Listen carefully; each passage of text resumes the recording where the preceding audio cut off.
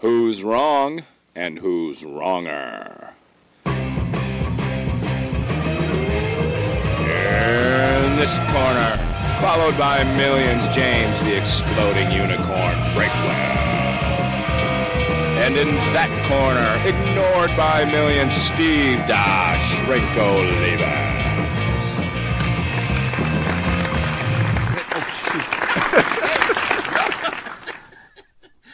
I think I'm the one that talks first on this podcast. Welcome to Wrong and Wronger. You have reached the podcast where one of the hosts tends to be slightly more organized than the other, and yet here I am unorganized today. What are you going to do? I am Steve Olivas, Dr. Steve. He is James, the Exploding Unicorn Breakwell, and every week we argue topics that mean nothing to nobody, except probably superfan Judy P., who is all that's left in an amphitheater that started full of people, and now there's only two hands clapping, and that's Judy P. Only to them they matter. And today, James, you said you have a topic, but you're not going to tell me ahead of time. What's up with that? Well, actually, this is a super special episode because something happened that has never, ever in our 150-some episodes, something that's never happened before. So every week, one of us loses and accuses the other person of cheating 100% of the time, without fail. We will never admit that happened. But you see, we have...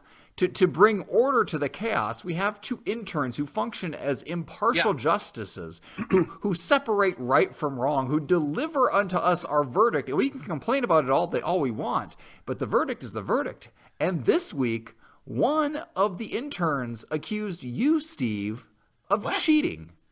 What? Yes. How is that even possible? Because you didn't really flip the coin. According to her, I said you call the coin or whatever. You didn't actually call it. You just picked salt. And that was what you went with last week. You went with salt. So anyway, for this week, our topic is going to be, should we throw out the results from last week? Did Steve cheat? But to make it interesting, because obviously I'm going to argue that you cheated, and you're going to argue that you didn't, and we're better than that, because we are masters of the argument, forward and backward. We are educated and erudite, and we can take either side of an argument. So you, Steve, are going to argue that you cheated, and I am going to argue that you didn't. I am going to defend your honor. James, I smell a rat. Remember when I said only one person is still watching? I noticed I didn't include the interns in that because I'm fairly convinced they've not seen an episode for the last several. That this came out of nowhere. What? I am outraged. I feel attacked. I feel threatened when I come on. I'm triggered every time I come on this show, James. And now I'm triggered like an AK. I can't believe this happened. Okay, she definitely messaged you when it happened. She messaged me your response. You were aware. This is not an ambush. But anyway, what was my response? I don't remember now. I try to tune you out, but I have it in my thing. Anyway, I believe you said you stand by the results or something to those effects. I mean, let's face it. You're never going to admit to cheating. That's par for the course. But I'm going to admit that I won. But that's all I'm going to admit. But first, I need to compliment you before we get into the nitty gritty. This is going at breakneck speed. Okay. We might actually get to the argument this week. Okay. I would like to compliment you for only being 7 minutes late tonight. For you, that is almost on time.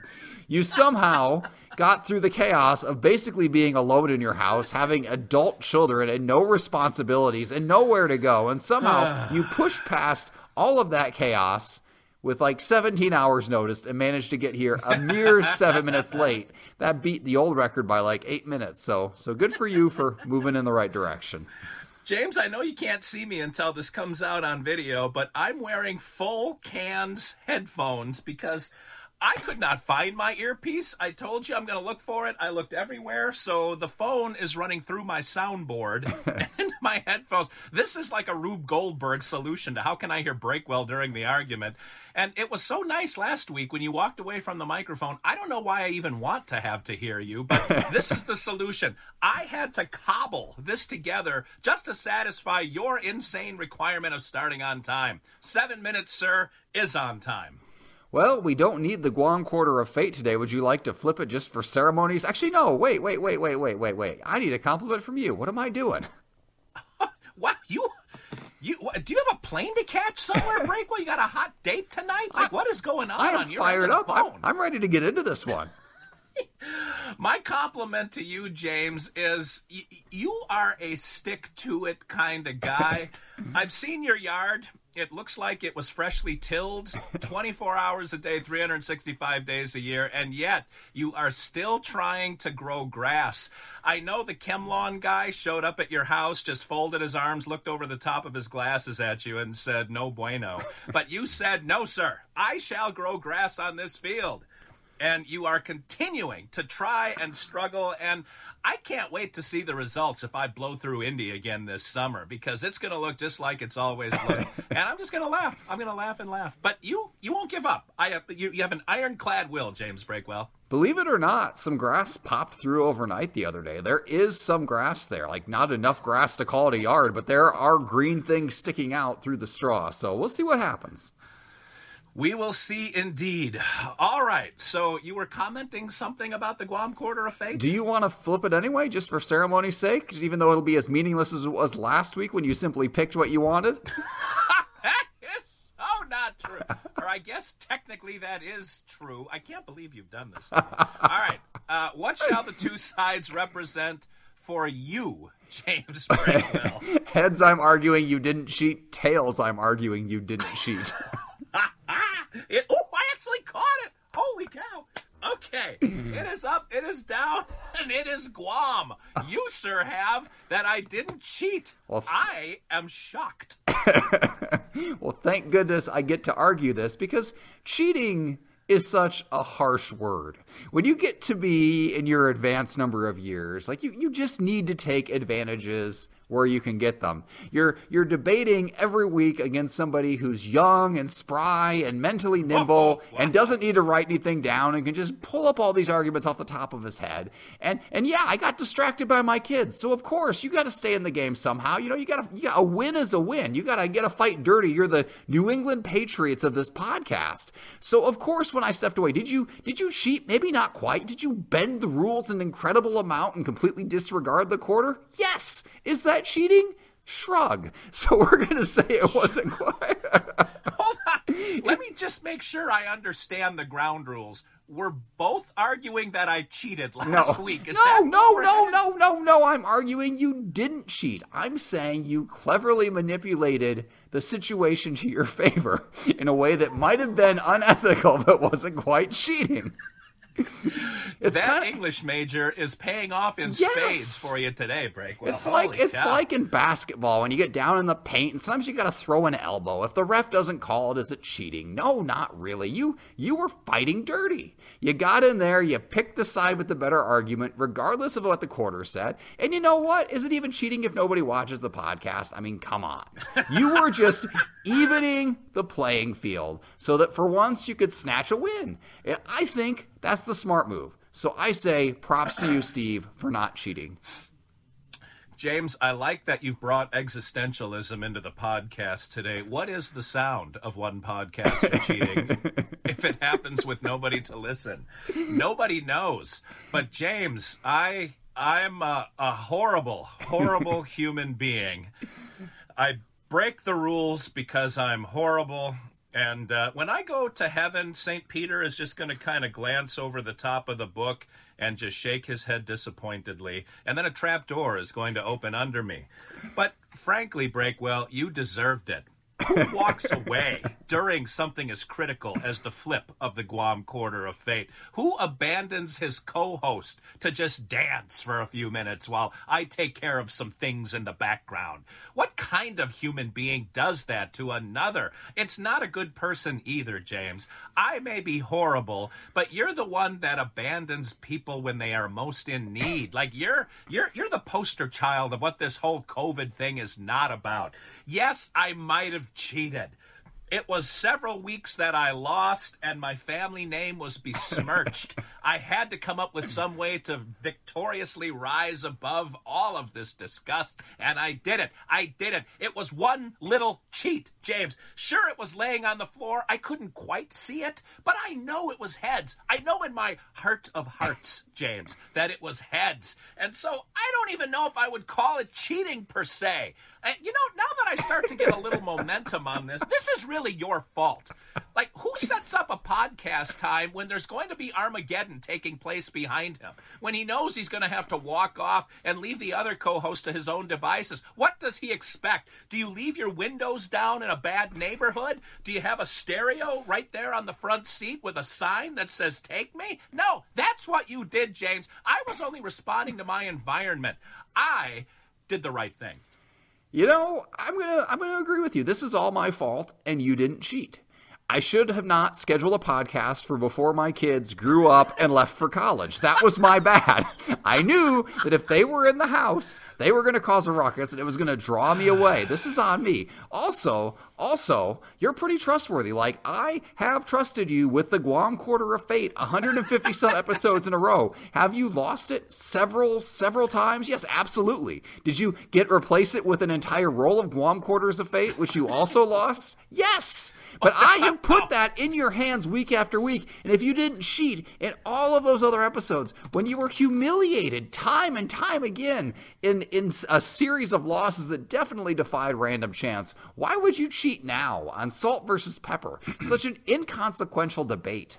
I say, if your self-esteem could take that massive beating from all the months before that, you wouldn't suddenly give in now. You flipped it. I'm going to go one thing further. I don't even think you know what you did. I mean, the interns called you on it, but I'm going to absolve you of responsibility. It's like that 10 minutes question we had last week. If you don't know what's wrong, is it really wrong? I think you just flipped the quarter and you got flustered. You're old. You're confused. I am your guiding star in this podcast, and I had stepped away. And you didn't know what was going on, and you panicked, and you called the spice. And there's nothing wrong with that. You did what you could to avoid falling apart until I could return and lead us both to our high of 2 or 3 listens per week. That's my job right here, to bring in the bacon like that. So I apologize, Steve, for abandoning you and leaving you in such a tough situation, but that is absolutely not cheating. That is just you surviving. So props to you.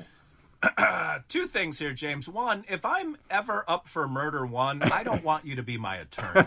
So that's all I'm going to say on that. And number 2, for you to call the debate of salt versus pepper inconsequential discounts the interests of all of our viewers and listeners. I don't know what you have against having an audience. I mean, the numbers clearly reflect that you have no interest in people actually watching this podcast. But for you to say it was a meaningless argument just it flies in the face of everyone who dutifully watches and listens to us every week. Every argument is important. I treated it as important. It was so important to me, I couldn't bear the thought of losing to someone like you. And so, yeah, I might have not seen the Guam Quarter when it landed behind the boxes. This might be shiny because I just took it out of the drawer before we started talking tonight. The point is, I won the argument. I won the poll, and that's all that matters when it all comes down, James. You don't even remember what you're supposed to be arguing. You're supposed to be arguing that you cheated. Yeah, I did what I had to do to win, because that's all that matters. There are winners and there are Breakwells. That's how the world is divvied up.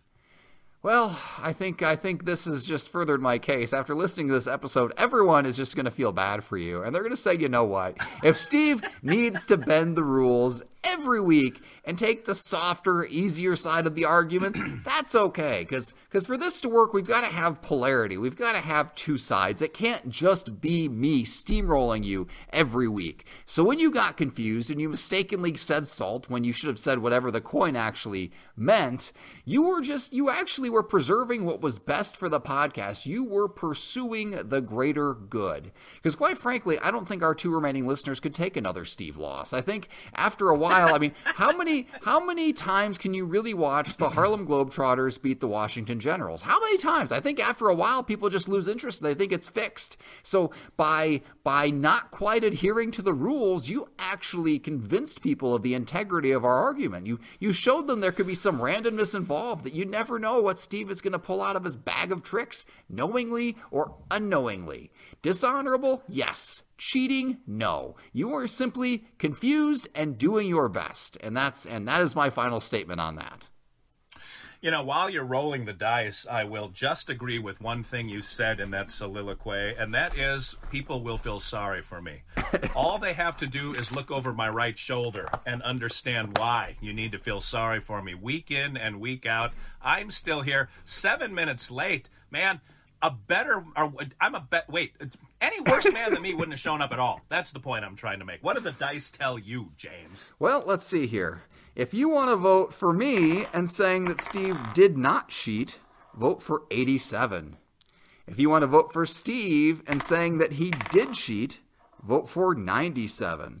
And if you want to throw your vote away, vote for 88. 88. All right. Well, I look over these numbers and realize that you just vote for the biggest one, the bestest one all the time, and that is 97. If you want to vote for James, you vote for that crybaby Sidney Crosby in number 87. If you want to throw your vote away, you can go Hall of Famer Lynn Swann if you want, or a guy that you've never heard of that's backing up somebody on a third string. And if you want to go top of the food chain, 97, that's almost perfection, and 100, and that is Steve, and you ain't got to cheat to put Steve on top. So you've finished another episode of Wrong and Wronger, and there should be some kind of badge of honor for people that can make it all 150-some episodes and still have their eyes not spinning like a slot machine. And if you want to tempt fate one more time and come back, we'll be here next week for reasons that I'm still not sure I can comprehend. But until then, this is Steve Olivas, Dr. Steve, for James the Exploding Unicorn Breakwell, saying thanks for watching, thanks for listening, thanks for catching my cheating, and until then, remember, 2 wrongs can make a right.